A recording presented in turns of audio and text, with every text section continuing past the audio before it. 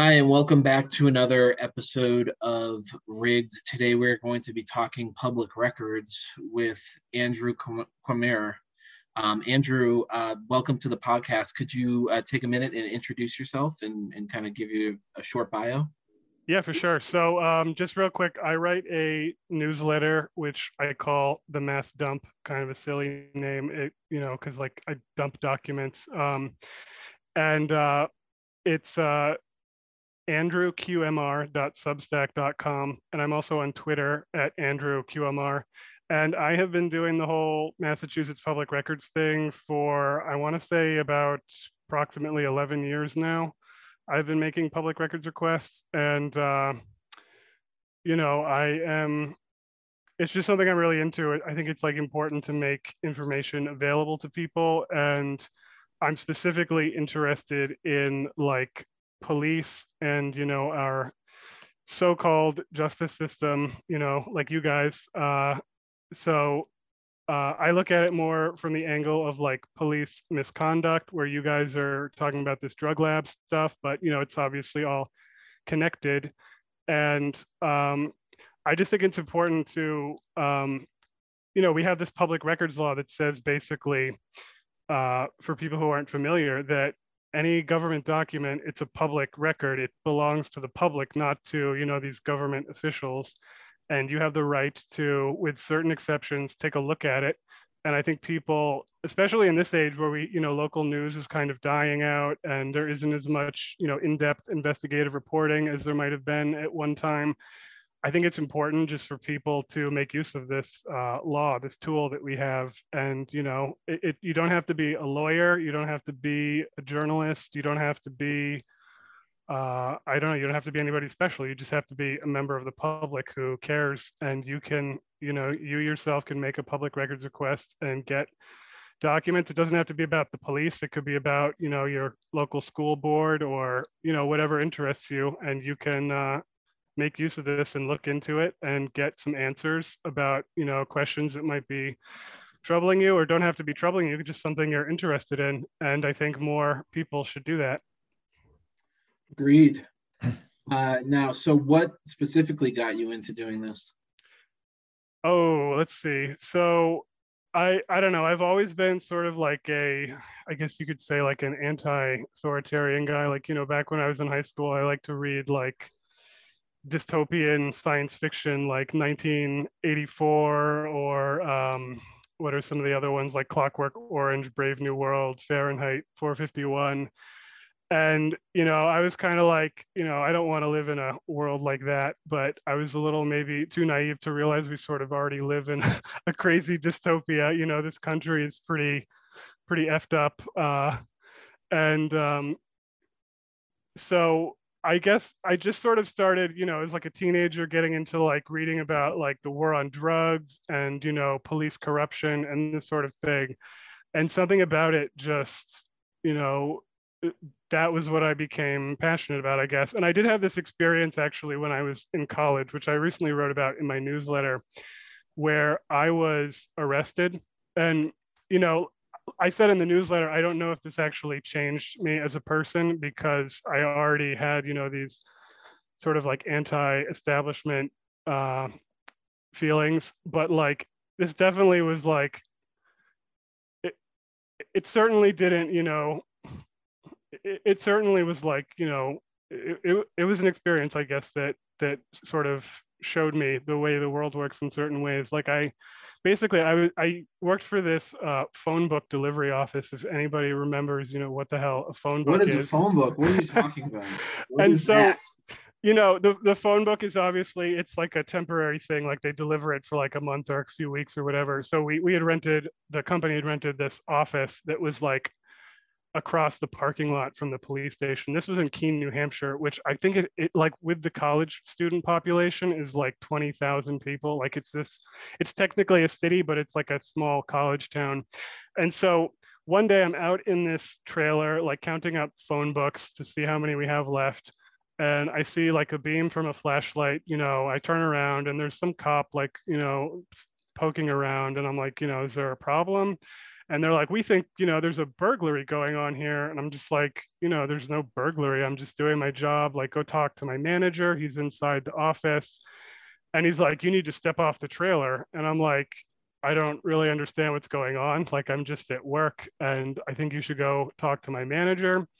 And, he's like getting increasingly irritated. And, I'm trying to just explain to him that, there's nothing wrong is happening. And his partner comes up from, the side. He comes up to the trailer, and then this guy is like immediately like extremely belligerent. He's like screaming at me. He's swearing, he's saying, get off the effing trailer or I will. This is like trailer is like up to my shoulders, like, and it's, on top of hard pavement. And he says, I'm going to pull you off the trailer and like slam you on the pavement. So like, I could have gotten like brain damage from this. This is so silly over these guys who think that like what, I'm stealing phone books or something. Like it makes absolutely no sense. So I say, okay, I'll get off the trailer. And they start telling me I need to show them my ID, which is silly because there's no law in the United States in any state, let alone New Hampshire, that says, you have to show the police your ID. In some states, if they suspect you of a crime, you would have to tell them like your name and I think address, but you never have to show them your ID unless you're like, driving a car and they need to see your driver's license. So I'm like, you guys don't need to see my ID. Just go talk to my manager and he's going to clear this up. And they're like, no, you have to show us your ID. And then they arrested me. And then my manager stepped out of the building and he told them, yeah, this guy works here. There's no burglary. And they're like, okay, whatever. And they just arrested me anyway to be, assholes. Wow. And then, they took me back to the police station. They filed these totally fraudulent criminal charges against me. They actually charged me with loitering for being in my own workplace, doing my job, loitering. And, they dropped the charges like a few days or a week later. And, they never had any intention of pressing the charges. They just wanted to get back at me because I didn't, like bow down to their authority, basically. And again, I don't know if this changed me, but it certainly was like, like, wow, like even in some small college town where the worst crime is like, kids smoking weed and like drinking under 21, you have these like cops who just go around like harassing people, threatening them with violence just because like they get, they have a good time doing it, I guess. Like there's no reason for it. So I can't understand why else they'd be doing it. And having a bad day, a million different reasons why they're human beings, but at the same time, like a lot of them are on some sort of ego trip or something. But yeah, that's a scary story for sure. Yeah, and I mean, we have stories in this country, particularly from Black people, about how this kind of thing happens to them. Like once a week, like it happens to them constantly. They're being harassed by the police. And, I can totally, like, I absolutely believe it when people say things like that because, I was, like I said, a small college town. It happened to me. And like, it can happen to anybody. Like if it can happen to like some, guy from a middle class family in one of these like small college towns, then in one of these places where, you have poor people who are marginalized in some way, it's absolutely going to happen to them even more frequently than it would happen to someone like me. So I have a lot of sympathy for people when they tell stories like that because I just think back to, my own experience. Well, Andrew, it does tie in. I mean, the police angle and the drug lab angle and any corruption in general, they all tie back to a common root cause, which we've sort of alluded to. One of the root causes is this belief that you're going to get away with something. Absolutely. The police have been getting away with things for, depending on how long you want to start with the term police, but certainly for decades, they have been getting away with all kinds of things, largely because the police report or the police version of events was the authoritative one. And it's only in the last few years, and thanks to public records laws and thanks to body cams and thanks to now cell phone cams, that the version that was supposed to be authoritative very often quickly crumbles. And the person that was coming at me with a knife and acting erratic in video turns out was just standing there. And what you find out is that very often the history was sort of revisionist. And so people who know they can revise history tend to be more bold in what they do. Yeah, and so another thing I mentioned in my most recent newsletter was that I was talking about clearance rates, which is the term police use basically for, it's sort of like the number of crimes that get reported to them versus the number of crimes they've solved. And people have looked at this and they've noted that like in the 70s, clearance rates used to be a lot higher than they are now. And it's sort of curious because, now, everybody carries a cell phone that like tracks their location. There's like video cameras like almost everywhere. There's like Ring surveillance cameras in people's neighborhoods. There's in stores, there's security cameras. Everybody's got a cell phone. There's DNA evidence that can, exclude people from, who may have been a suspect. And what's actually happened is that these clearance rates have gone down, even though this technology should be making it easier to solve crimes. And, I think that the reason is, one, police are not actually very good at solving crimes. And the other is that this evidence that should be making it easier to convict people is actually just showing that, the police have not been doing a good job of solving crimes. Like it's excluding people who, maybe 50 years ago, they would have just picked up the first guy, they found and railroaded him, said he did it. Whereas now, oh, there's DNA that excludes him, or his cell phone showed he was, 50 miles away, or, there's a video camera showing that, a different person did it. Like it's, and instead of, this evidence increasing the number of crimes that gets, quote solved, it's decreasing it, and it's exposing an underbelly, right, of incompetence and whatever it was. I mean, we saw in that shooting in Texas a few weeks ago that, I mean, they were even reluctant that they were arresting people who were trying to do their job essentially and run into the building and stop it and do everything they could to stop a horrible school shooting. They were threatening to arrest people that did. So there's a lot of, it's getting weird. It's weird with what's going on and what's being revealed by all these, as you say, all the devices. Yeah, I mean, it's crazy to think that, I think that's sort of one thing that motivates me is that, whatever you want to call it, whether it's defund the police or some people, they've taken to calling it like reimagine community safety.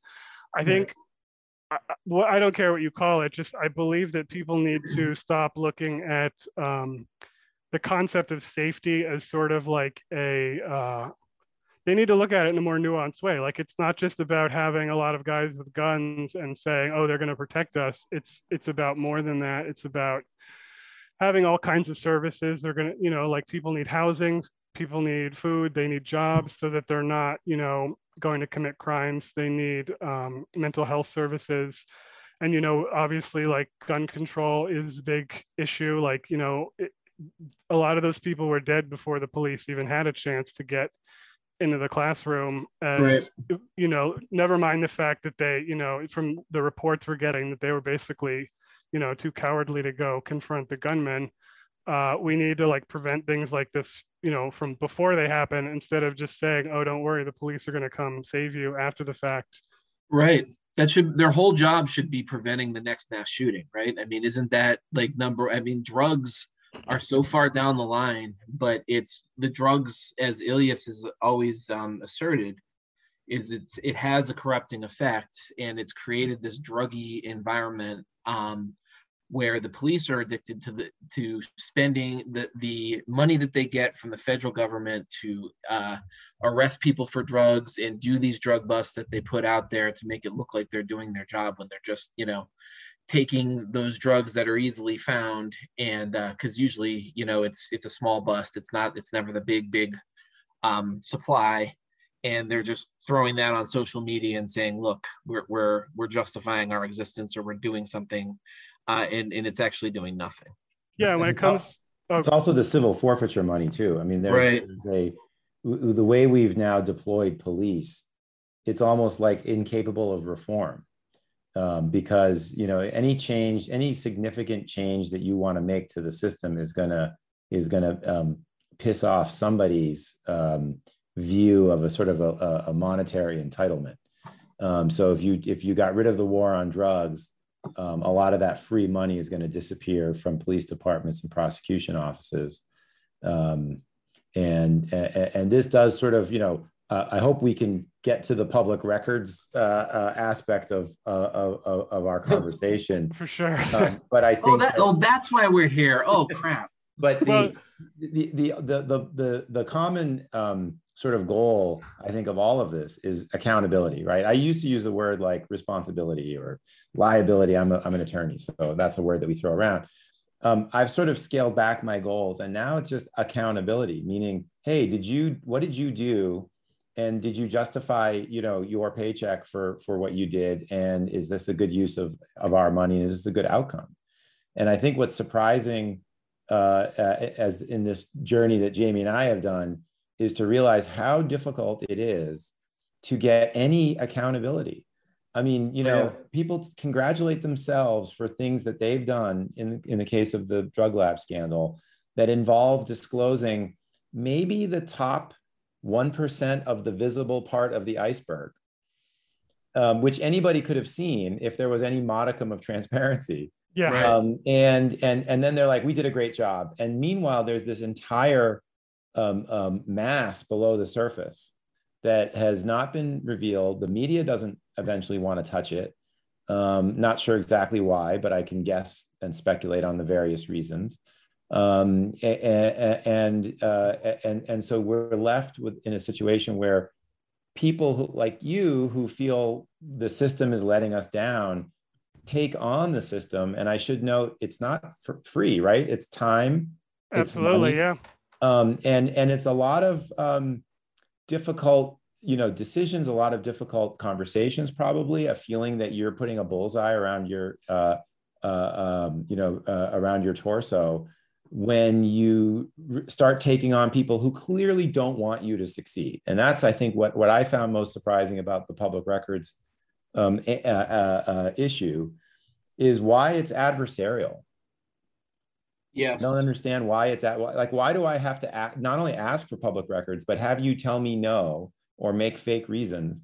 And then I have to go and escalate this. And maybe we can talk a little bit about what escalation means. I assume you've done your share of appeals and for sure, things like that. So tell us a little bit about how a normal public records request goes, and all the steps you have to take to even get one piece of paper, and whether this is what we talk about when we talk about what is it they say, sunshine is the great disinfectant, and we the people, right? Okay, so let's talk about what it means to be we the people when it comes to public records.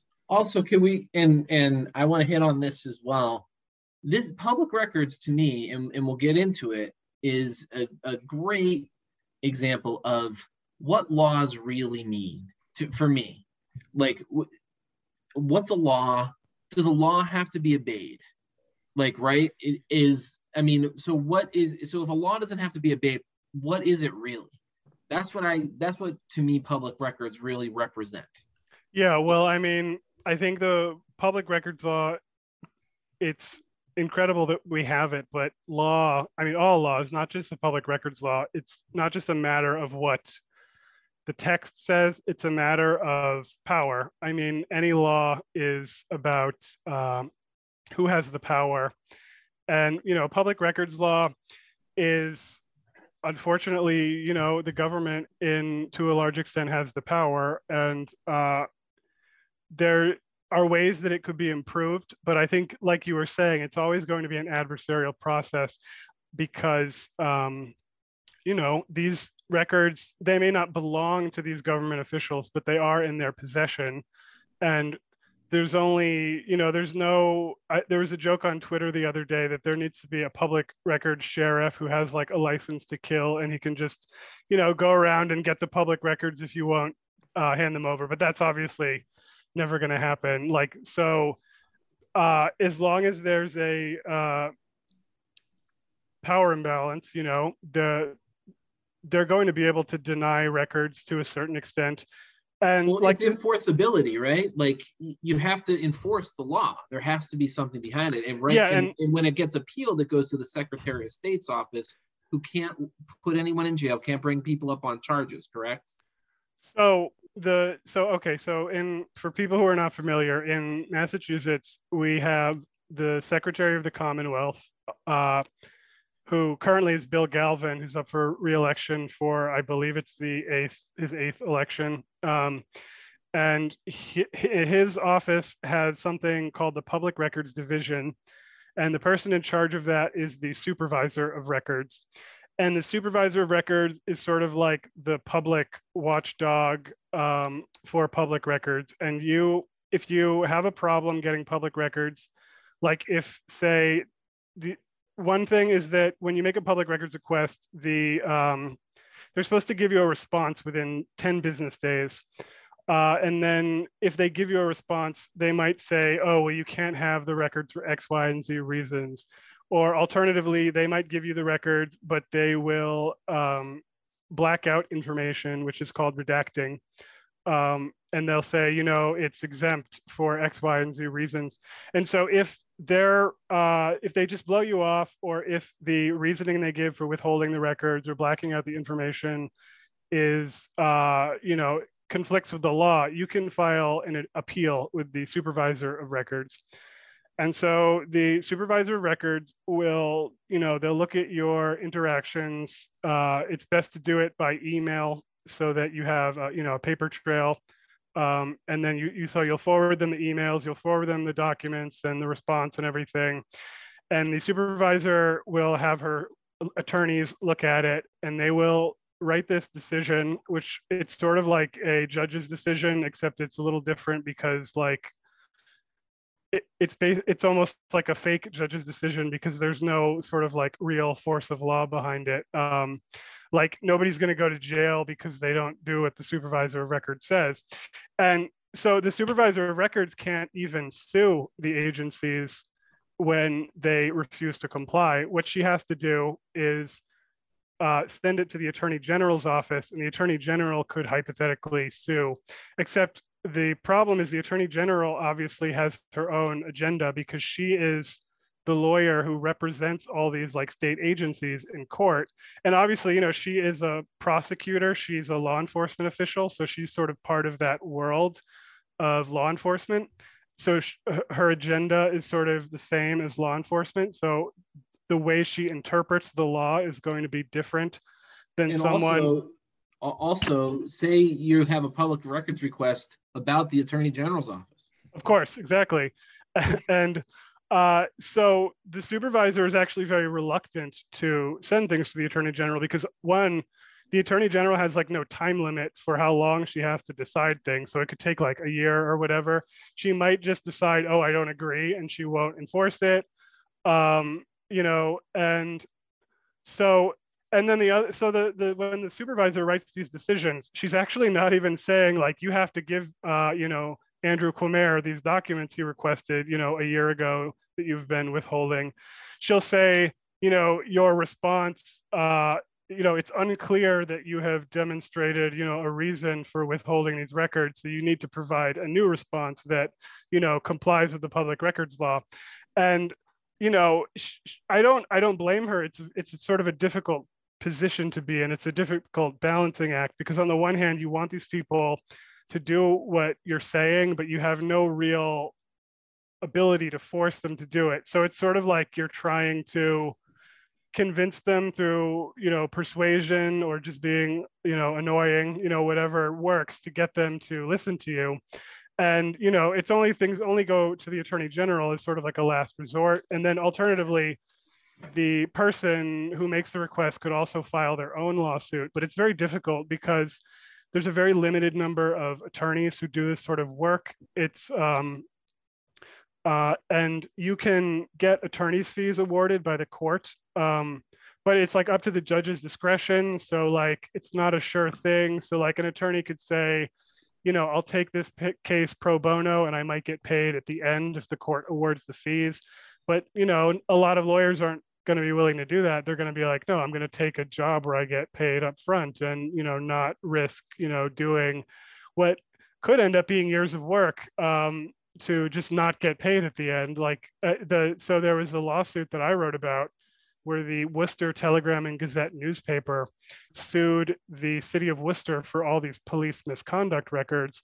And the city gave these just absolutely absurd arguments that the judge ultimately concluded that the city was acting in bad faith, which, you know, pretty rare for a judge to be like, you guys are just, you know, being assholes because you can. And, you know,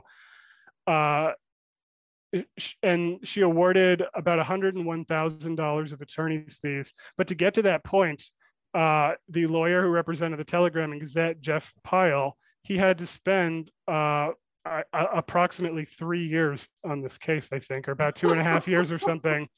And now, like, he argues that he spent he is entitled to more money than that. So now he's having to like appeal it just to get the rest of the money he believes he's entitled to. So just like he's got to do zero. Yeah, he's got to do all this extra work now. And you know, that's just to get paid. So like how many lawyers are going to want to do that just to help some, you know, newspaper or some, you know, random concerned citizen to get these documents that, you know, some government official doesn't want to give them. It's a lot to ask someone to do. And you know, it's don't I know it?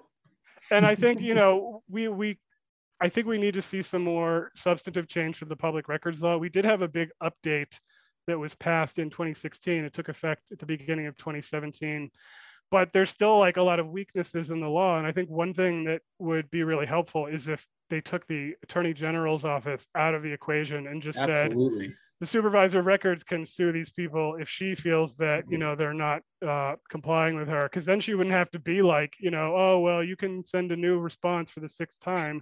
She can be like, no, if you don't do this, I'm going to sue you. And, you know. Yeah, and use her discretion and be independent. That's the thing about the Secretary of State's office. It's supposed to be independent, checking these things, and supposedly. Yeah, and I think another big change that would be helpful would be if there's some way for her to sort of issue like civil fines that, you know, not like a criminal thing where like you're going to go to jail if you don't give the records over. But if she says like, you know, I issued this order and you're not complying, it's going to be, you know, like $1,000 every day you don't listen to me. So that way, you know, because a lot of these places, they feel that they're above the law, that there's no consequences. So they just delay forever. And if there was sort of escalating consequences, like the longer you don't comply, there's going to be harsher consequences. I think that would provide some sort of check that doesn't exist in the current law. Agreed. I mean, I think the point that you're making, that in contrast to what you said earlier, that this is supposed to be a system that an individual layperson could possibly have a chance of navigating on his or her own. And I think what you're saying is it doesn't work that way because there's so many roadblocks. And at the end of the day, you need to invest a lot of your own time, and you need to kind of know what the law is at almost a lawyer level, and understand why the responses that you might be getting, if you get a response, are nonsense, which wouldn't necessarily be obvious to a layperson. And then either find a lawyer or, you know, take it on yourself. And it sounds like a maze that the average person would have no hope of navigating. And so even if you increase the penalties and did all these things, which I would be in favor of, I wonder if we're still doomed to fail because we've sort of made this not the transparent system that it was supposed to be. Right. The motive has to be to disclose records. You have to have people motivated by doing that. Yeah, well, that's a good point. And just to be clear, I don't want to like dissuade anyone from making public records requests. What I said at the beginning, I do believe that, yeah, anybody can do this. Like, I'm nobody special. I'm not a lawyer. I didn't go to school for journalism. I literally just decided, you know, I heard about like the Freedom of Information Act, which is the federal equivalent of the Massachusetts public records law. And I was like, okay, well, there's on the Secretary of the Commonwealth's website, there's a guide to the public records law. and I just, I sat down and I read it, and I was like, maybe I can do this. And, there's certainly a learning process. Like, you're not going to make one public records request and like know everything about the law. It's something where, I mean, it's like anything in life. You need experience to be really good at it. And I don't even claim to be, perfect at it. There's things about it I certainly don't know. Like, I couldn't go to court and file my own lawsuit. I mean, there's such a thing as a pro se litigant when you represent yourself in court, but I have no idea how to do that. So like, I'm sort of at the mercy of the system too. But I don't want to discourage anybody, even though it can be very difficult in a lot of cases. That doesn't mean I like never get records or anything. It just means that sometimes you have to be willing to put the effort in, and sort of like, when they send you a bullshit response, you have to be willing to kind of look into it a little bit. And when you write these appeals, I just want to be clear to the supervisor of records office, they don't like expect you to be writing in like legalese and have all your like case citations in there and have all the perfect formatting. Like, it's not like that. It's like you can write like, oh, they cited this exemption and they didn't really explain themselves well enough, so I don't think I agree with their interpretation of the law. And the people who work in the public records division are lawyers. They're going to look at the law and they're going to write up a response that says all the legalese stuff that you don't necessarily have to be 100% familiar with. So like, people really should not be discouraged, and they should file requests and they should file appeals. And I'm pretty experienced at this. Like, I'm not even trying to brag. This is like true. I filed the most appeals of anyone in the state so far this year, like almost 100 now. And like, I'm very familiar with a lot of the issues surrounding like law enforcement records. So like, when someone writes a response that's like, oh, you can't have it for, because it's the privacy exemption, I'm like right on top of that. I immediately know like, oh, that's not true, and I can write an appeal. Someone else might not know that, but the information is out there. Like, I encourage people to read that guide. And if someone sends you a request that says you can't have it because of this exemption, just go to the guide and read the language that is in there, and it kind of explains it, and you can kind of get a sense of it. And you don't have to write like a super detailed appeal. You can just say, I don't think that they explain themselves well enough.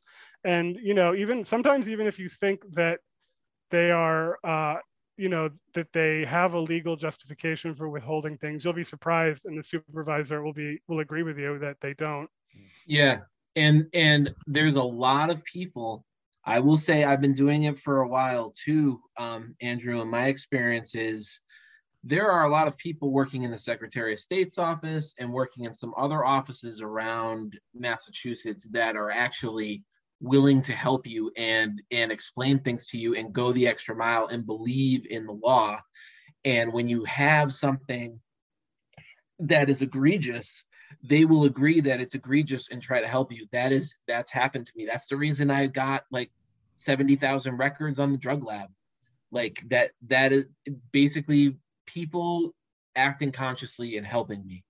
And that does exist. Yeah, and I obviously, I'm not trying to dissuade anyone from doing public records requests. I'm a huge believer of them, and I think a lot of the things we know in this world are because of somebody had the foresight and the tenacity to pursue public records, and that goes all the way down to Washington. And you think of anything that we know some information about, whether it's political assassinations or whatever. The little that we know or the lot that we know is usually in some way, shape, or form because of a public records request and or special legislation or effort to get records out there. And there was some of that effort with the drug lab. I think I think Jamie has pulled a lot of records out. So let's do the game where I ask statistical questions. So Andrew, how many public records requests would you estimate? This is a rough approximation. Would you say you've served?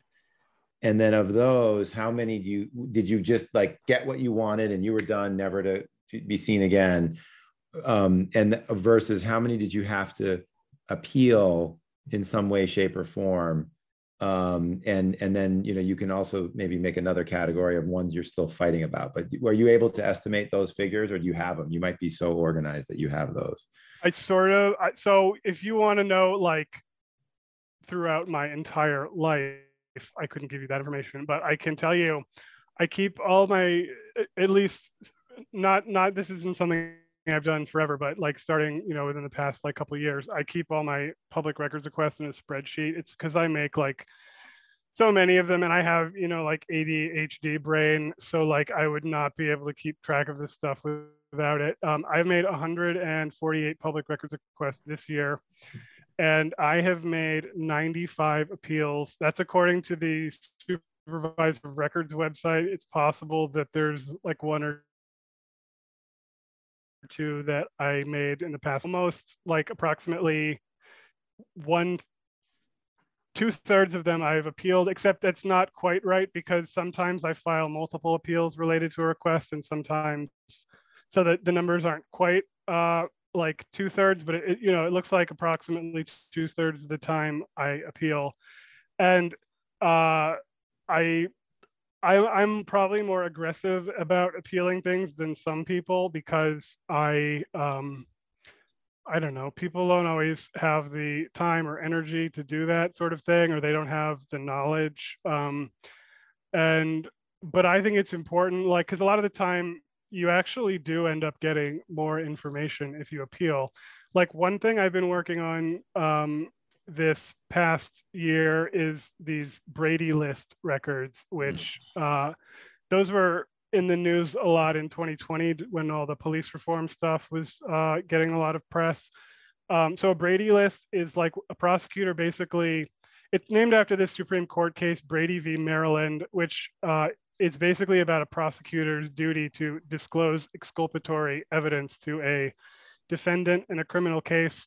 And I don't think the original case has anything to do specifically with police misconduct, but it's taken on this meaning. This idea of a Brady List is like, you have police who might not be credible for one reason or another, like they may have lied in a trial or in some internal investigation, lied on a police report, or they may, it could be excessive force, just something that really undermines their credibility in a way. And so, police testify in court cases all the time. And like, how is a prosecutor supposed to keep track of that unless they have a list? So some prosecutors, not all of them, unfortunately, keep these things called Brady Lists. And I think people might be surprised how many of them don't keep them. But I've been requesting these Brady Lists, and also like related information. Like, I don't just want the list, I want to know, why is this police officer on the list? And like, how many people have you told, criminal defendants, have you notified about this police officer, and that sort of thing. So I have been requesting a lot of this information. And like, one really good example is the Essex District Attorney's Office. They have they have a Brady List. It has police officers who have been charged with crimes on it. I don't think it has any like non-criminal things. That's just how they track theirs. But they originally gave me this list, and they blacked out the names of the police officers, which is like so ridiculous. And not only that, so there's something called a docket number, which for people who are not familiar, that's it's basically like an ID number for a court case, so that courts can track all the many, thousands of court cases they handle. So they blacked out the names of the officers, and they blacked out the docket numbers for the criminal cases of these police officers. So I appealed this, and the Supervisor of Records was like, no, you can't do that. And I want to say I had to file another appeal, because they were just like, we're not going to release this information. No, actually, I'm sorry. I think what happened after the first appeal was they gave me the list with the docket numbers, but they still blacked out the names. And then I appealed again, and finally I was able to get the list with the names on it. But I have other cases where there's the Bristol District Attorney's Office, Bristol County, and the Northwestern District Attorney's Office. They actually don't keep lists, but they do have like information about police they've disclosed. and they've given it some of it to me, but they have again blacked out like the names of the police officers. They've blacked out docket numbers, and I have appealed 3 times for each of these, and every single time the supervisor has said that you haven't provided an explanation, like an adequate explanation for blacking out this information. And every single time they just come back with the same argument, and they're like, we disagree with your interpretation of the law. We're not gonna, give him these records. And so in the most recent one with the Bristol County's district attorney's office, the supervisor actually ends it saying, please, like something like, please note that, failure to comply with this order might result in this matter being referred to the Attorney General's office. And that is like not a normal thing that they do. That means that like, no, we're like sick and tired of you, messing around. We need you to like listen, because like the supervisor they're pretty forgiving. Like if you come up with a new legal argument, even if it's a silly one, they like will kind of let you off the hook to keep making arguments. But like when you start just saying the same thing over and over again, that's when they're like, okay, like, you need to, stop messing around and hand over the records. So they actually, in both of these cases, they have just explicitly stated that they are not going to comply. So I don't have any official word on this yet, but there's a good chance. Yeah, there's a good chance that they're just saying, yeah, you know what? Sorry. Yeah, and there's a good chance these could go to the Attorney General's office, but the Bristol County District Attorney's office, this one drives me like crazy, because their argument for blacking out the names is, it's so just obviously absurd. So like there's something called the privacy exemption in the public records law, and it says that you can withhold like medical information and personnel records and other like, highly private records that relate to like a certain, like a specific person. And first of all, there was a court case like 20 years ago that says that this does not apply to police internal affairs records. And, these are district attorneys' records. They're not internal affairs records from a police department, but it's basically the exact same kind of record. It's about investigations of police misconduct. So like that right there is, kind of a clue that this is not applicable. But then on top of it, in 2020, our state legislature passed this big police reform law. And one thing they did was they updated the language of the privacy exemption to explicitly say, they didn't use the word internal affairs records, they said police misconduct investigations. And the Bristol County District Attorney's records access officer, this assistant district attorney, she is making this argument that this somehow means that they can withhold the names. It makes, like it says, it doesn't apply to police misconduct records. And she's saying, oh, well, that means actually that it does.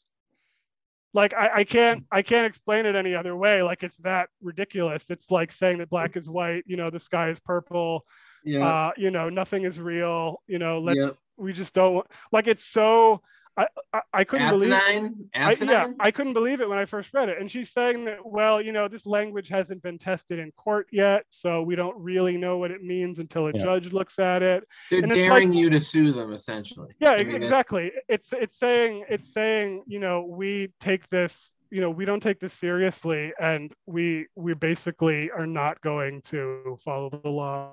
And importantly, it means nothing to us. And I've seen a few of these Brady lists, but to the person listening who has maybe never seen a Brady list, are these super short lists with just 1 or 2 names on them? It depends on which one you're looking at. But like Essex County, was that like a super short list with 1 or 2 names, or no? It was actually hold on, it was at least a few pages. Okay. So that would be a large number of names of people who were, I think you said, convicted of a crime, which, by the way, not necessarily convicted, just charged. Okay. I'm looking. I'm looking at it right now. It is like about slightly more than 4 pages. It's at least like a few dozen people. It does have people going back to 2003, so it's not just like people who were charged with crimes like, you know, within the past couple of years, but like it's not just like, you know, five people or something. It's not one person or two people, which I'm sure people need to. I think people need to understand that certainly when you were arrested, Andrew, it's 62. It's 62 people. I'm looking at the Excel spreadsheet. Yeah, when you were arrested, I mean, I'm sure there was an arrest report, and if you were charged, there would be a public document reflecting the charge, and if there's a disposition in your case, that's usually, you know, public, unless you have some fancy lawyers who can make those documents harder to find. So I think that it's sort of interesting, and the concern that I have, and this is not just for the police, this is not just for Commonwealth of Massachusetts public records. My concern is for the soul of this nation, that the exceptions that we created long ago and thought that's pretty narrow, like national security, that's pretty narrow. How could that ever swallow the rule? And for law enforcement, this idea that anything that hurts their feelings or in any way lets us know what they're doing that's wrong, that's so private that we can't know that. Oh, and it will reveal, what do they say? Sources and methods, right? That's their favorite one. It's going to reveal sources and methods, right? They call it in Massachusetts confidential investigative techniques. Right. And so apparently hitting someone over the head with your flashlight is a confidential investigative technique. Or, you know, the Supreme Court just released another terrible decision today about the Bivens case. Well, I guess I'll call it a non-Bivens case, apparently, where they're not going to expand yeah, it. I guess so. And basically that a border officer can assault somebody and is sort of beyond any reproach. And that seems to be, and that's been an issue federally with respect to who you can sue and what records. I mean, if the government says national security, you ain't getting any records. So, and your trial is going to go badly for you. Yeah, well, that's another example of where the law is really about, you know, who has the power and who doesn't. You know, it applies to all areas of law. Like, you know, we like to believe in this country that we have rights, and, you know, a right is only as good as the remedy. If your right is violated and you have no way of, you know, vindicating that right, then it's not really a right. It's just, you know, an idea. Right. And going back to the drug lab, so Annie Dookhan, who sort of, I guess, started this whole thing, although she's not the lone bad actor, right? Is that what we found out, Jamie? That she's not. That's correct. But the fact was that she was caught essentially falsifying a government record and essentially lying, and was caught red-handed, and I believe admitted to that fact and was benched. Which was, I don't know what that means. It doesn't mean you stop getting a paycheck. It doesn't mean it doesn't mean you stop testifying. I found she was still testing that whole time. Yeah, she was still testing. She might have still been testifying, and then it wasn't until almost 3/4 of a year later that she was ultimately fired. And even then, there was no like automated disclosure. Yeah, certainly not in that intervening time period. Of, hey, by the way, there's a person that may have lied and violated your Brady rights. If the state police hadn't taken over the Hinton lab, I don't know if we would even know the name Annie Dookhan. Well, I think it was when they retested, right? I think there was an issue. Where did they get caught? I'm now blanking. It's been so long, but I think it was when they had to retest one of the cases, where they found out, because they knew that she couldn't testify. Oh, right. Yes. So rather than having her testify or send out one of those Brady letters saying, hey, by the way, Annie Dookhan's a total liar, you should know that. They were like, why don't we just pretend that never happened and retest it with another chemist? And the other chemist came back with a different result. Yeah, because they didn't want her on the stand. And so right away, that tells you that they sort of bend over backwards, at least in the drug lab, to not tell the public things. And that's understandable. Like when I screw up at work, I don't go around posting my screw up on the internet. That's human nature. But I'm also not a public servant.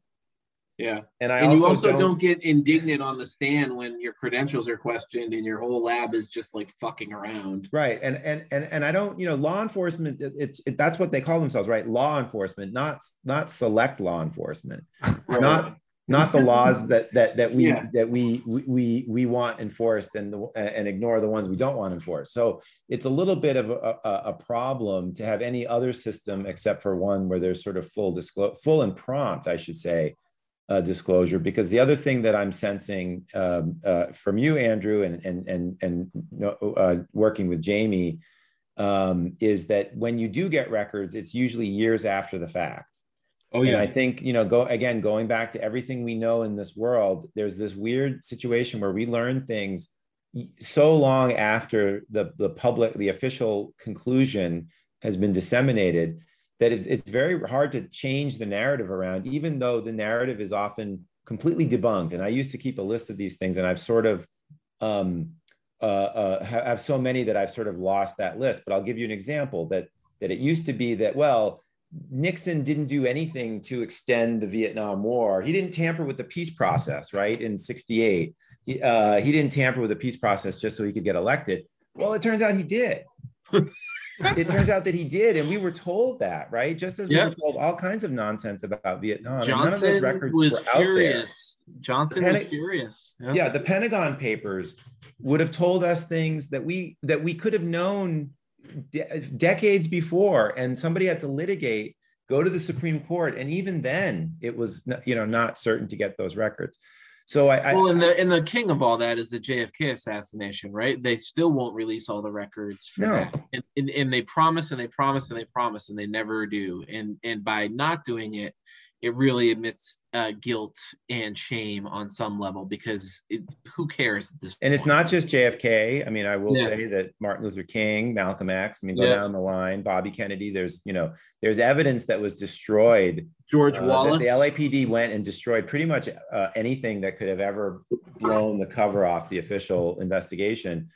They just were like, who needs this evidence anymore?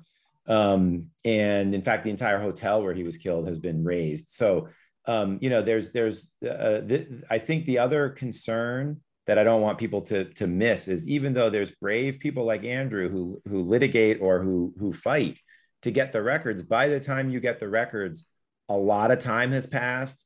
A lot of arrests have been made. A lot of people have been convicted and gone to prison.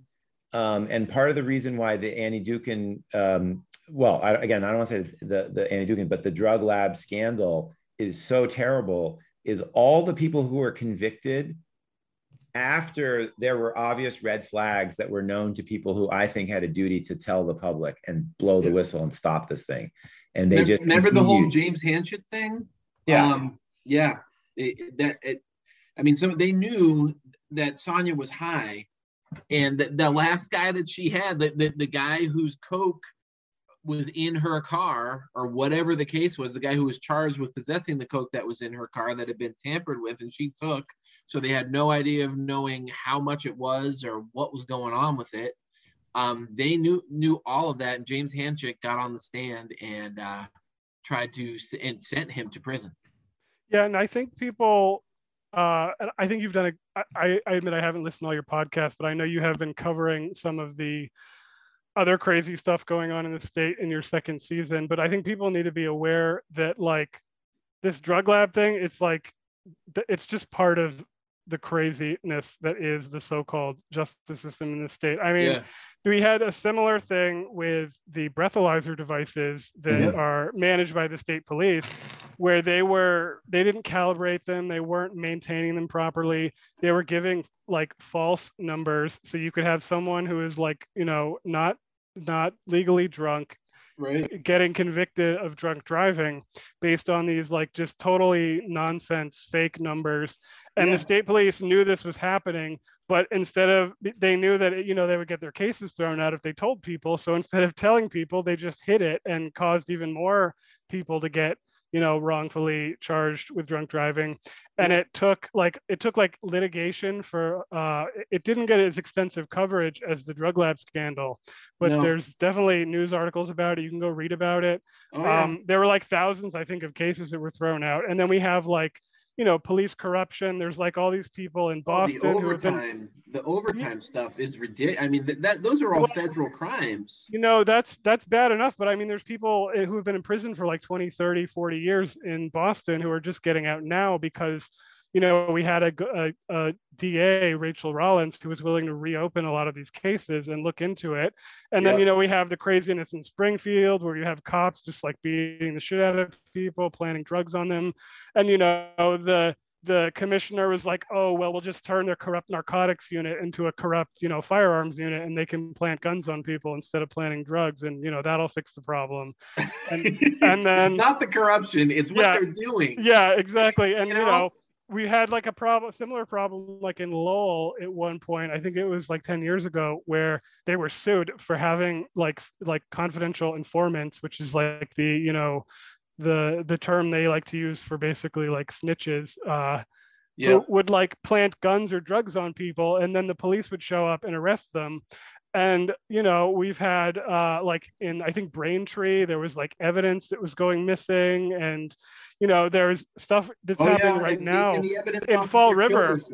Yeah, and then in Fall River, the police are like having all kinds of problems with their drug evidence. Like they had a detective where they discovered all these like drugs in his desk that weren't supposed to be there, and they're like, what the hell is he doing with them?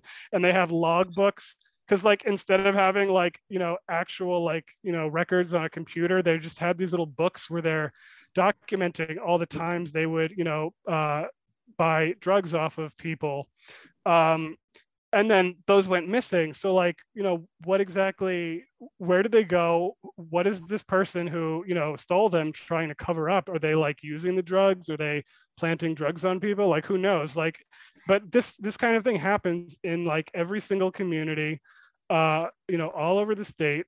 There's maybe not every single form of corruption is happening in every single community, but it's a widespread problem, and we don't necessarily know the full extent of it, because I mean, first of all, just corruption by its nature is hidden from the public, because that's what it is. It's hiding the truth from people. And then the other thing is that this state, are like local media, just like every other part of the country, it's dying. People are getting laid off from newspapers, and newspapers are closing, or they're merging into these like regional newspapers that don't have any local news in them.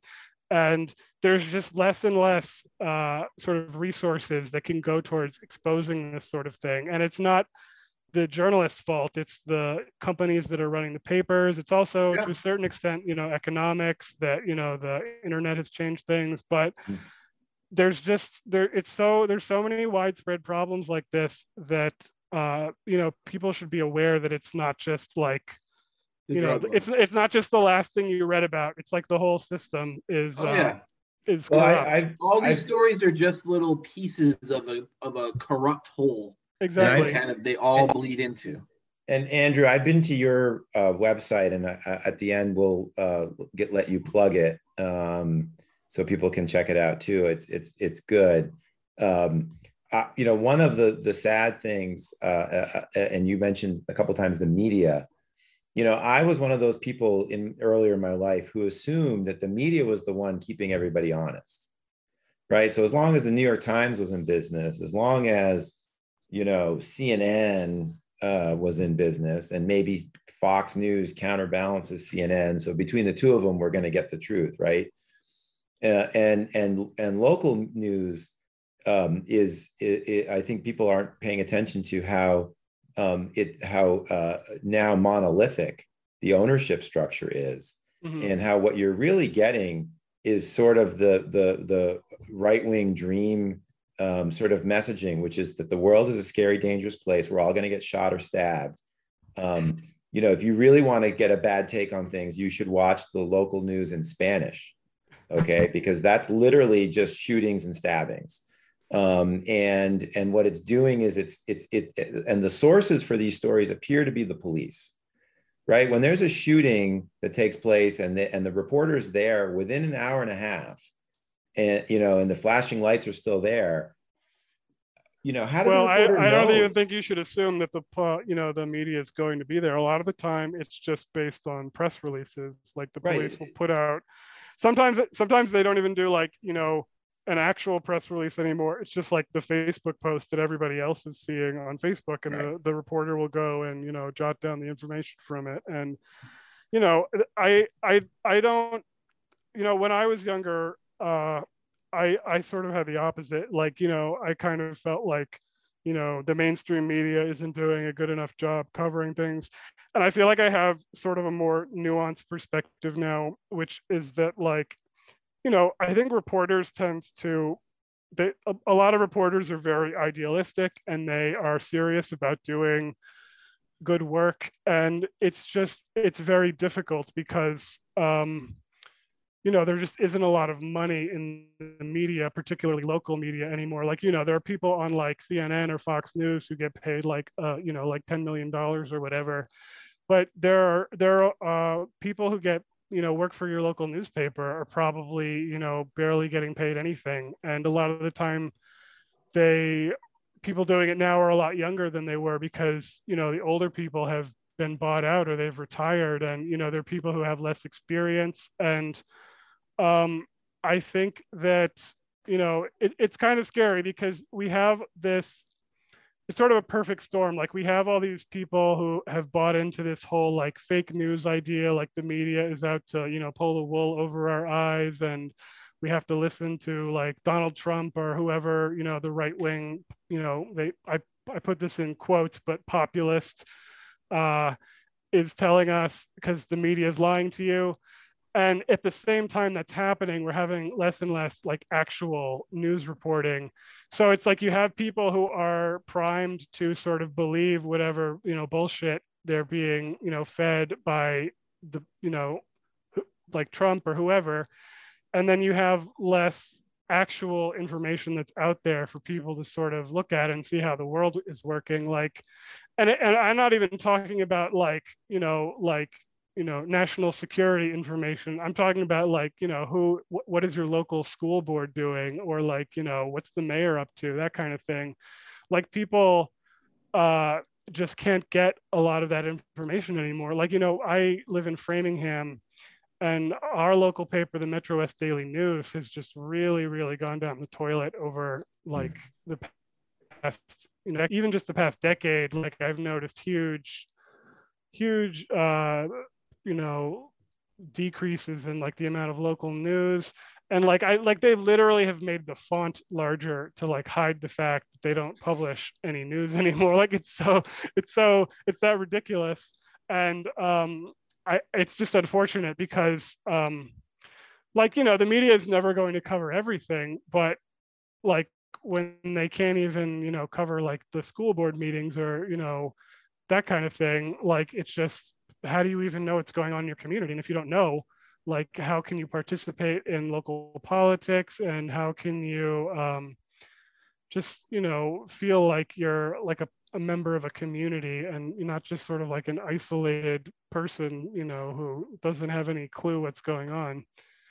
Well, we covered we've covered Framingham in one episode, the Stamps shooting. Yep. And we have another episode in the works that will about Framingham that will be interesting, because Framingham, for whatever reason, is one of those towns that lets you, or I guess city now, that lets you kind of, well, I guess they have a hard time keeping the curtain down. And so there's a few glimpses that you can get under the curtain when it comes to the police. So we're going to cover that in a little bit of depth.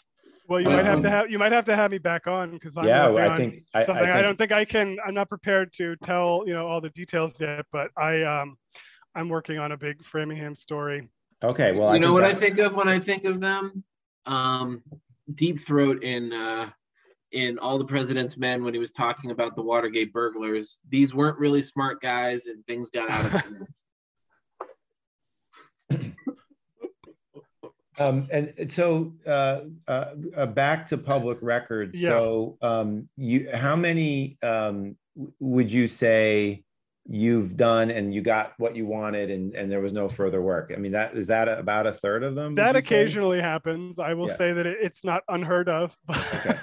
That's how I'll put it. It's not unheard of. But okay, you know, there's a lot of issues. Like, I mean, sometimes it's not even that they don't give you anything. Like, there's a lot of issues with records. So like, one thing is like, I request data sometimes, and if data, for people who aren't familiar working with data, like you want data to be in a spreadsheet where it's like organized into columns and rows, and you can like reorganize the data, like put everybody's name in alphabetical order and like do all this kind of thing, like like with Microsoft Excel or whatever you're using, Google Sheets, whatever program you use to you do your spreadsheets. I love spreadsheets, by the way. But instead of giving you a spreadsheet, a lot of the time, they'll just be like, they'll convert it to like a PDF, and the PDF will like, you'll try to copy the data and put it in your spreadsheet, and like, it'll all like, all of the row, like instead of having rows, like everything will just get put into one cell. So like, instead of having, like the police officer, and then in the next column, you'll have like, the date that he, had this complaint against him. And then in the next column, you'll have like the nature of the complaint. You'll just have it all in one thing, and you'll be like, okay, this is totally useless. Like I can't do anything with it. And then you'll have to go back to them and be like, no, I asked you for the spreadsheet. Give me the spreadsheet. And it's like, it's so obnoxious, but like you have to do that sort of thing. Yeah. And like another thing is like, you want documents, even if it's not data, you want it to be like searchable documents, where you can like copy and paste the text, and you can use the search function. So like if you're looking for a police officer's name, you could search for it, or whatever you want to search for. Because like sometimes you'll get back like hundreds of pages of documents, and like you don't necessarily want to like sit there and read the whole thing until you know sort of what you're looking for. And so you'll go back to them, you'll be like, this was like a Word document, why did you print it out and then scan it and turn it into this like useless junk where I can't search it, when you could just provide me the original Word document? And they'll like give you a hard time about it, and it's so ridiculous. And that's like on top of the fact on CDs. Yeah, they give you stuff on fucking CDs. I'm like, what? Why didn't you send me a Counting Crows record while you're at it? They teach that. We joke that they teach that at law school, how to hinder the other side. There's a fancy law firm in New York I won't mention, representing one of the largest pharmaceutical companies in the world I won't mention, and they produced everything by printing it out and scanning it. Oh my God. Also like scanning it at like the less than 300 dots per inch or whatever. Yeah, and you can like barely read it. So it's like, yeah, you were like not even sure some of the stuff is there. And I mean, that's intentional. Dude, printing it out and scanning it, you know what that does? It makes it unsearchable. You can't do a search. That's the point. So yeah, that's what I just said. So like it's like, I don't even know why they do it, because it's a waste of their time. So sometimes I think sometimes it's just like whatever weird stuff is going on in their office, like they might have to print the documents out because Captain that's their process. Wants to read the paper documents because he doesn't like looking at them on a computer, and then somehow it gets scanned, and that's what they end up providing to you. So it might not be like intentional, but it's still obnoxious. And I actually put in all my requests, like, please do not print out and scan the records. Like I try to be kind of proactive about it, but like it's still, most of the time they'll just do it anyway. And like it's one of those things I have a lot of trouble with. But like more often, like the big problems you have are not like things like that. It's like they will just not respond to your requests. So, like you'll have to file an appeal. Yep. Sometimes they will withhold the documents and they will not give a satisfactory reason. So you'll have to appeal. Like a big one, I am having right now, I mentioned earlier that Essex County Brady list. So I started Googling names of some of the police officers on it. And, some of them, there were, of course, like news stories about them. And interestingly, there were not news stories about some of them who, there were officers who were accused of domestic violence, and their names are not in the media at all. So I started requesting police reports about them. And in like every single case, they're telling me there's this law that protects information about domestic violence. And, the purpose of it is like, obviously to protect the victim so that, the victim's information isn't out there and they're not feeling like, oh, I don't want to report domestic violence because I don't want my name in the newspaper. And I don't want to, you know, be retaliated against or whatever. But like, that's not to protect the police officers who commit domestic violence from like the community knowing about it. But that's what they're saying, that, you know, the community shouldn't know that this officer was arrested for domestic violence because we have this law. You know, they're also saying, you know, that it's like, you know, it's an investigatory exemption because the trial hasn't concluded yet, that sort of thing. So I'm having to file all these appeals to get this information. And they also have in Massachusetts this thing called the Criminal Offender Records Information Law, which the idea of it is that you can't get like a person's like criminal history from like the court. So like, say, I don't know, like your landlord or like your boss just decides like, hey, I think this guy is kind of sketchy and I want to get his criminal record because, you know, whatever. Like they can't do that. But, you know, a lot of prosecutors' offices and police departments will just say, oh, well, you can't have any information about, you know, someone who was arrested unless we decide that you can. And of course, they never want you to have it if it's about one of their police officers. I wonder why that is.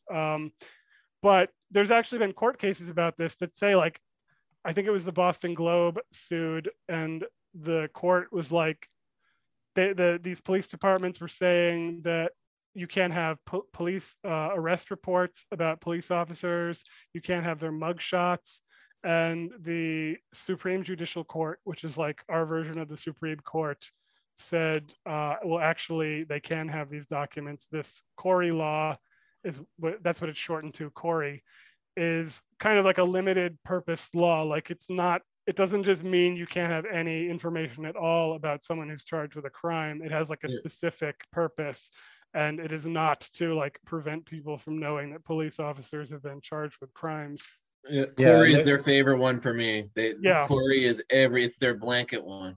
Well, that's what, you know, Kafka would be proud of the officials in Massachusetts, because Massachusetts went along prosecuting tens of thousands of people for drug offenses based on either faulty testing, intentionally rigged testing, lack of procedures, uncontrolled use of comparative standards, you know, all kinds of things that we've enumerated on this podcast. And when you realize it, and it's time to now start like airing out what happened and setting people free, and you say, well, give me a list of, you know, give me these documents, give me a list of these people. They're like, oh, that's Corey, that's protected stuff. Well, yeah, you put them in that situation, and now we're trying to get them out. Why is this so difficult? So I think that you know, that is interesting.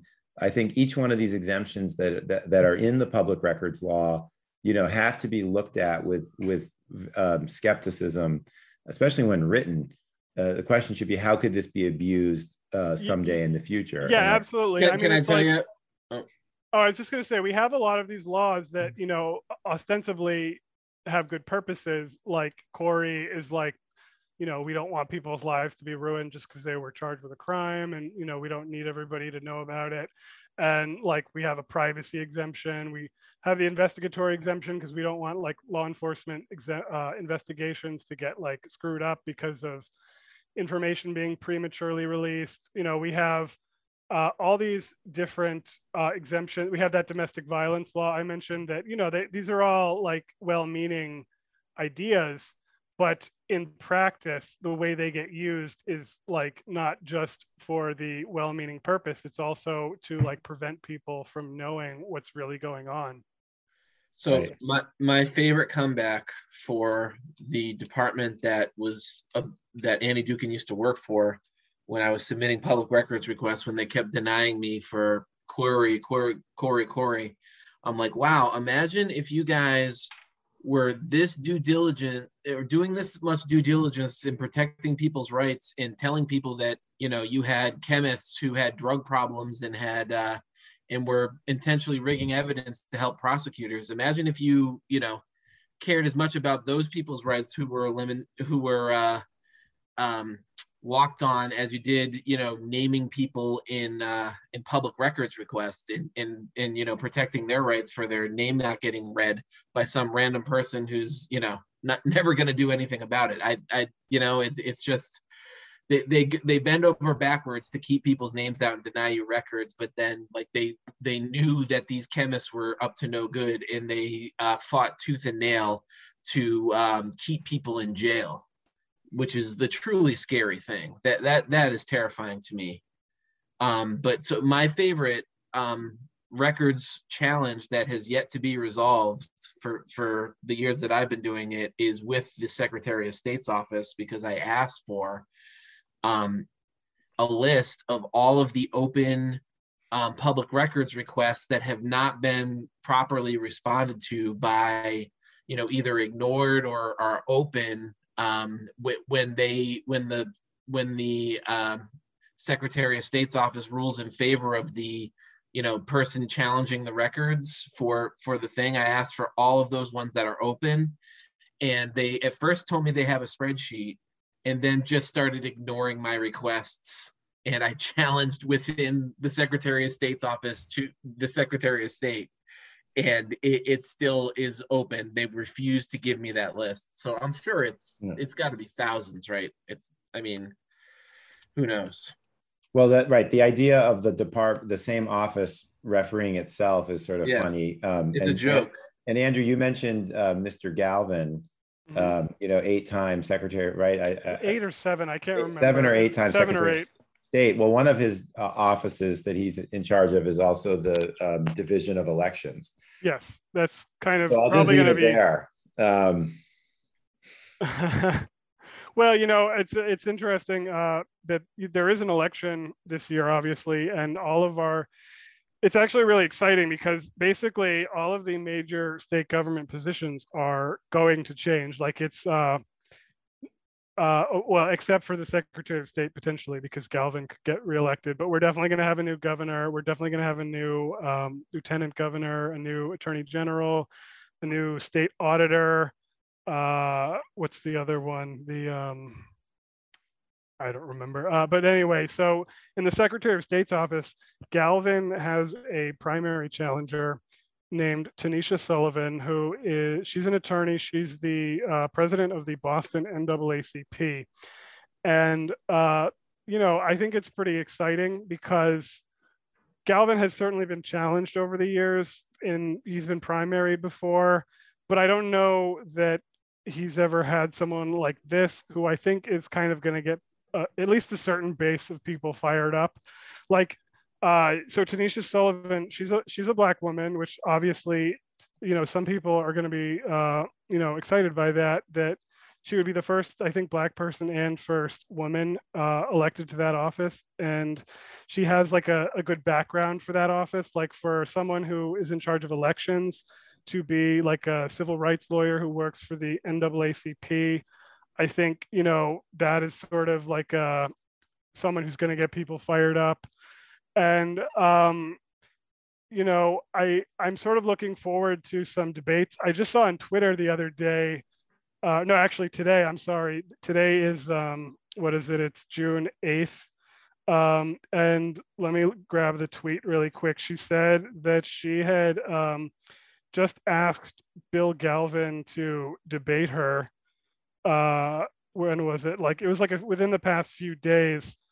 She said it's been 2 days since we issued a challenge to Bill Galvin to participate in at least 3 broadcast debates before the September 6th primary. Crickets. Hashtag where's Bill Galvin? And, Bill Galvin, for people who don't know, he's kind of got a history of ducking debates. I think it was not the last election, there were actually several debates, but I think it was the one before that, where I remember the only debate they had, it was at like Malden High School, and all the questions were asked by high school students, or most of them were asked by high school students. And it was like the Green Rainbow Party guy and the Republican guy and Bill Galvin. And it was like, there's a YouTube video of it from like the Lowell Sun, and it had like not even 200 views, like probably as of today, like almost 10 years later, 8 years later, or whatever. And like there's just so little attention paid to that office a lot of the time, which is unfortunate because it is. But I think this year, because there's been all this crazy stuff with like, you know, people trying to overthrow the government and, you know, mess with the elections, that people are really interested in the Secretary of State's office. So people are going to be paying more attention to this election.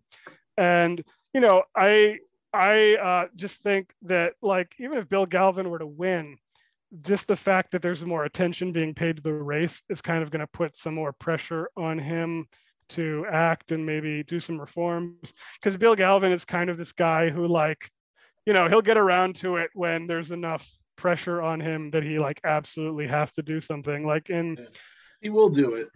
Yeah, eventually. When, you know, like the public records thing, he started, like, it was back in 2015. There was like basically in Massachusetts media, there was like a coordinated effort by like a lot of the local newspapers to basically shame Bill Galvin, because the supervisor of records, it's not the current one, the current one, her name is Rebecca Murray, who took over in 2017 when a new public records law took effect.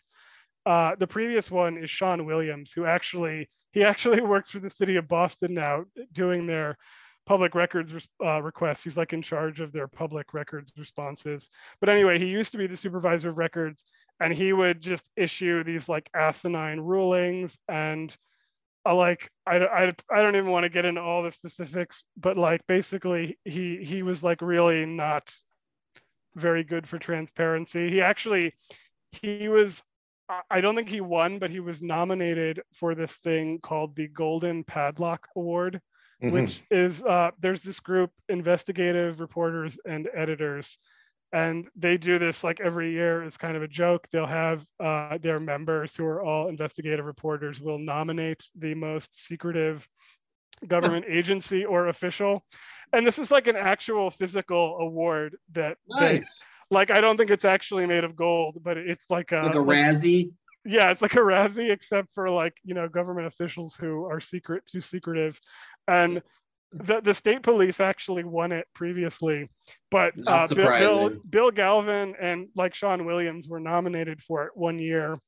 And so Bill Galvin finally started to make some like small changes to, I don't even actually remember if he made any specific changes. I'm trying to remember. This was like, you know, a number of years ago, but he was starting to sort of like acknowledge that there were problems. Well, I don't even know if that's true. Like but he like finally, I think he sort of participated in the new public records law that they passed, but he was trying to sort of like steal thunder from the legislature. Like he proposed this ballot question that was like just a really half-assed thing. Like it barely changed anything. It didn't do half the things that were in the legislature's bill.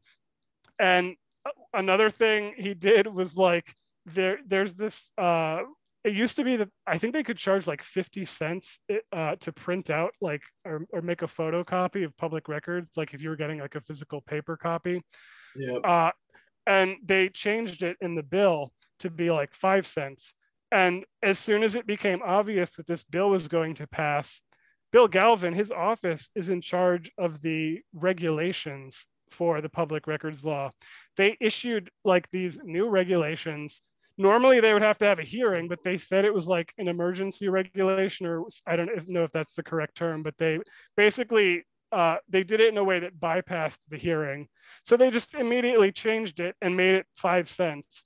And it was like, you could have done this like 10 years ago, but you're finally like lowering the cost. Like it's such a small thing that like, okay, now people can get like a photocopy for 5 cents instead of 50 cents. And it took you like knowing that the legislature was already going to do it to fix it. So like, that's sort of how Bill Galvin acts. Like he is just, he'll fix it when it's obvious that someone else is going to fix it, or when there's so much pressure on him that you know, he has no alternative. Yeah. And like his office really, even though they kind of resisted the reforms too, like they offered testimony for the public records law that was basically trying to they did not support some of the major, like really important changes that were proposed. They were against them. Um, and uh, and even after the law passed, when they proposed their regulations, they sort of tried to pull a runaround where like it used to be that these appeals, so people need to like try to imagine this. Like I've been told you about the appeals process before, where like the supervisor barely has any like actual authority to enforce her mandate. So she's got to kind of, like just sort of, cajole these people into complying. She now has to close these appeals within 10 business days. That's 2 weeks.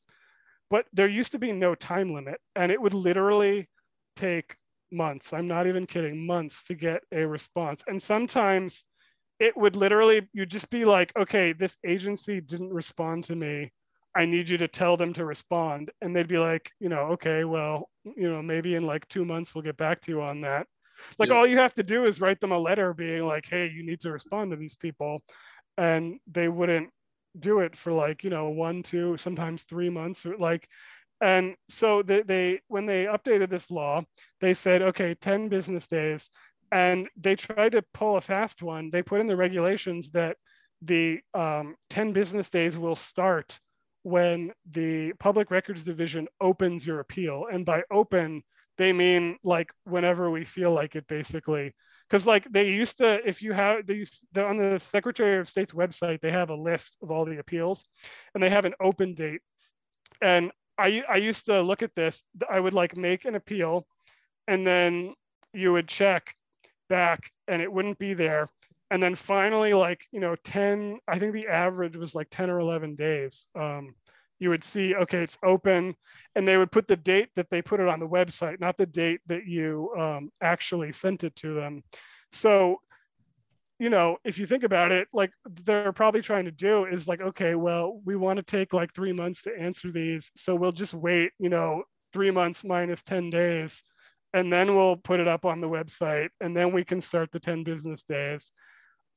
They tried to do that, and like people, including myself, complained. We testified at this hearing, and they did end up fixing it.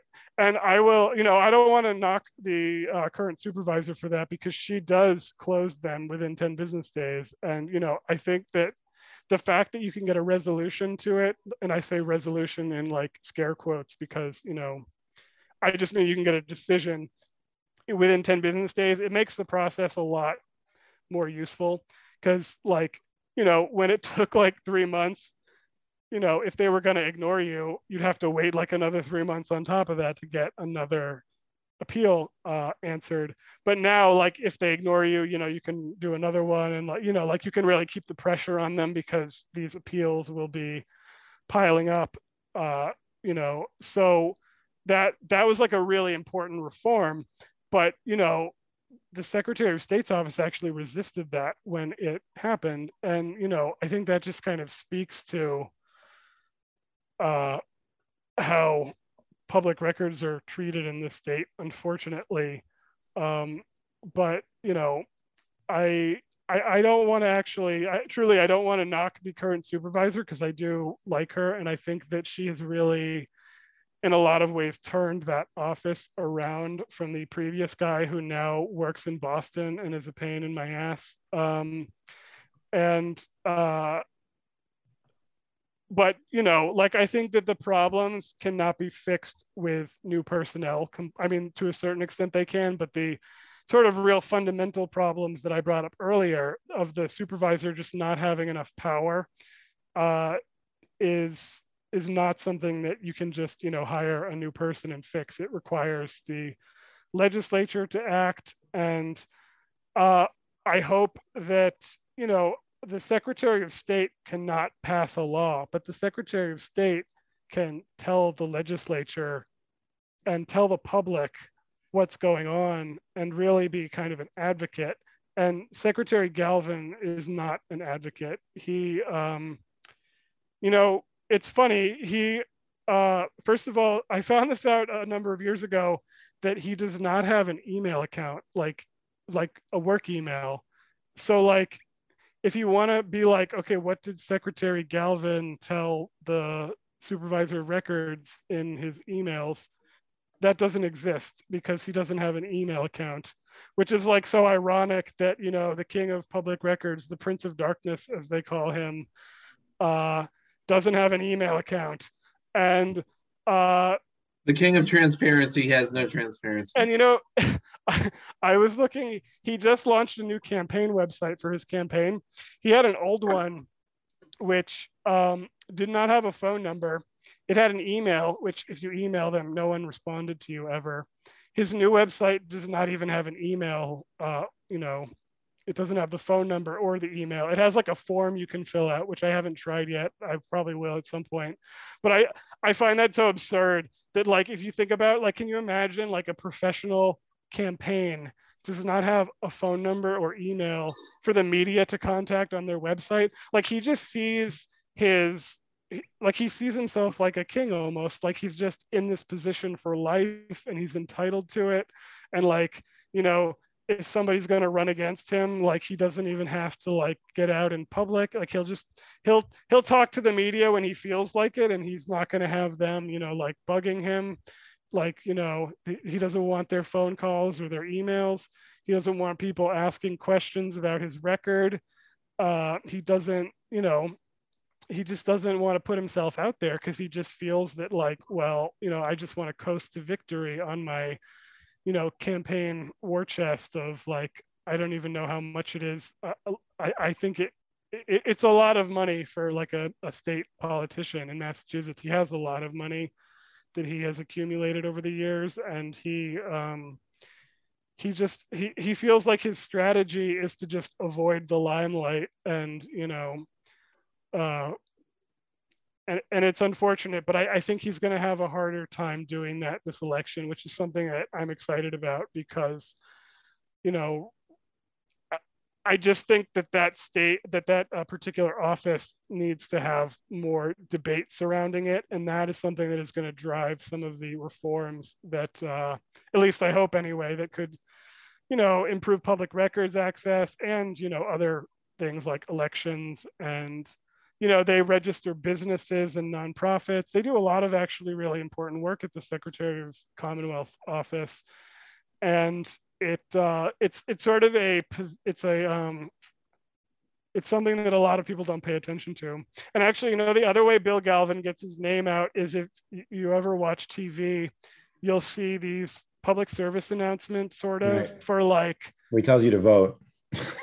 Yeah, and it's so ridiculous because it'll be that, or it's like these domestic violence program where you can get like a, you know, kind of like a fake address and phone number so that your abuser will not know where you live or they won't be able to call you, which, you know, that's a good thing. But what we don't need is like an advertisement for it where like Bill Galvin, you know, is like showing his face and saying, hi, I'm Secretary of the Commonwealth, Bill Galvin, and I'm personally responsible for this program. And, you know, he puts his face on everything, like, you know, every brochure for like elections or anything. It's got his face, it's got his name, his signature. If you look at the guide to the Massachusetts Public Records Law, it's got a picture of him and says, you know, hi, I'm Secretary of the Commonwealth, Bill Galvin. Like, that's kind of how he gets his name out, is through these, like, using taxpayer money to free publicity. To get free, not even free publicity. It's like, you know, at our expense publicity. Right. And, you know, for him to like do that while simultaneously avoiding like exposure through the media and, like, you know, debates and sort of channels where he is going to be subject to criticism is, you know, that's pretty messed up. And it's like, just, you know, so ironic for someone who's like in charge of public records to be such a secretive person. And again, I just hope that this election is going to kind of shine a light on that. And, you know, actually, Tanisha Sullivan, that the woman, the NAACP president who was running against him, she, at the convention, the Democratic convention, she got the endorsement from the party. I believe it was like 62 or 63% in her favor, of the delegates in her favor. And she gave a speech where she made a comment. She didn't mention Bill Galvin by name, but she said that, this work isn't going to get done by filming PSAs. Like, it requires someone who's, active and engaged. Deep burn. Yeah. And, I have not, she needs to sort of get out there and put out a more concrete platform for how she is going to fix things. But, I'm just in general, I'm excited at the fact that this is probably going to be like a genuinely contested election that could lead to some change for public records. And, there's also a Republican running, but we probably shouldn't even mention her because she is a little out there. Right. Yeah. I don't know if you've Which heard is about where that. the Republican Party of the state is going. After Right. Charlie Baker, they're going Trump land. So good luck to them. I can pretty confidently say she's not going to win, though. So Yeah. Well, Andrew, thank you for coming on and shedding light on a topic that even I think people who might feel pretty knowledgeable about how the government works wouldn't necessarily know how things actually work, and also how this relates to all the other things that we've been talking on this podcast. That you can't have accountability without basic transparency. And you can't have basic transparency if the people in charge sort of have their thumbs on the scale. So I appreciate you tying this together, pointing out the upcoming election, which people might want to inform themselves about, and make a choice that they think enhances this very vital function of our government and our society. So thank you for coming on. You have a website. I call it a website. I don't know if that's your newsletter, but I wanted to give you a chance to say it so anyone who wants to follow your work could inspect it firsthand. Well, actually, I have a newsletter and a website. So first of all, the newsletter they're both called The Mass Dump, and the newsletter is andrewqmr.substack.com, and you can subscribe to my newsletter for free and you'll get everything, but it would be a huge help if people sign up for a paid subscription, because I make a lot of public records requests and, it's a lot of work. And if people can support that work, it will allow me to keep doing it. So I would, it'd be a huge help if people could do that. And then I also have a Twitter, which is the same thing. It's Andrew QMR. And then I also have a website, which is qmr.news. And it's basically a website where I post all the public records I get. I have like a little database that you can kind of search. It's not the best thing, but it does the job. And I also on there, I'm building a database of police misconduct incidents in Massachusetts that are reported in the media, because I just feel like there's going to be a database on the, for the whole state by it's called the Peace Officer Standards and Training Commission. But I still feel that it's important to track all this stuff that's reported in the media. And I think that can be a useful tool for people. So you can check that out. Don't just support me. Please make your own public records requests. You can do that if you check my newsletter. There is a recent post which is called, hold on, let me just quickly bring that up. I'm sorry. It is called, I think it's called A Little Ray of Sunshine, which I wrote for Sunshine Week. Yeah, it's called A Little Ray of Sunshine. I wrote it for Sunshine Week, which is sort of this like annual event where people in the media write a lot about public records and, try to explain the process to people and encourage them to participate in it. And I just wrote sort of like a little explanation for how you can get into making public records requests. And I hope people will check that one out specifically, because again, it is not always easy to make a public records request, but that does not mean you should not try, because you know what it is? It's enlightening. If you want to know, like, sure, that if you want to know how the world really works, yeah, and that they just don't have to pay attention to laws. But again, like, you will get things sometimes, and it can be pretty rewarding. It's nice to sort of be able to tell the government, I get to tell you what to do, instead of you know, having them tell you what to do. You can tell them there's this law and you have to follow it and you have to give me information. And I think that's kind of a wonderful thing. And it's a nice thing to experience. So people should give that a try.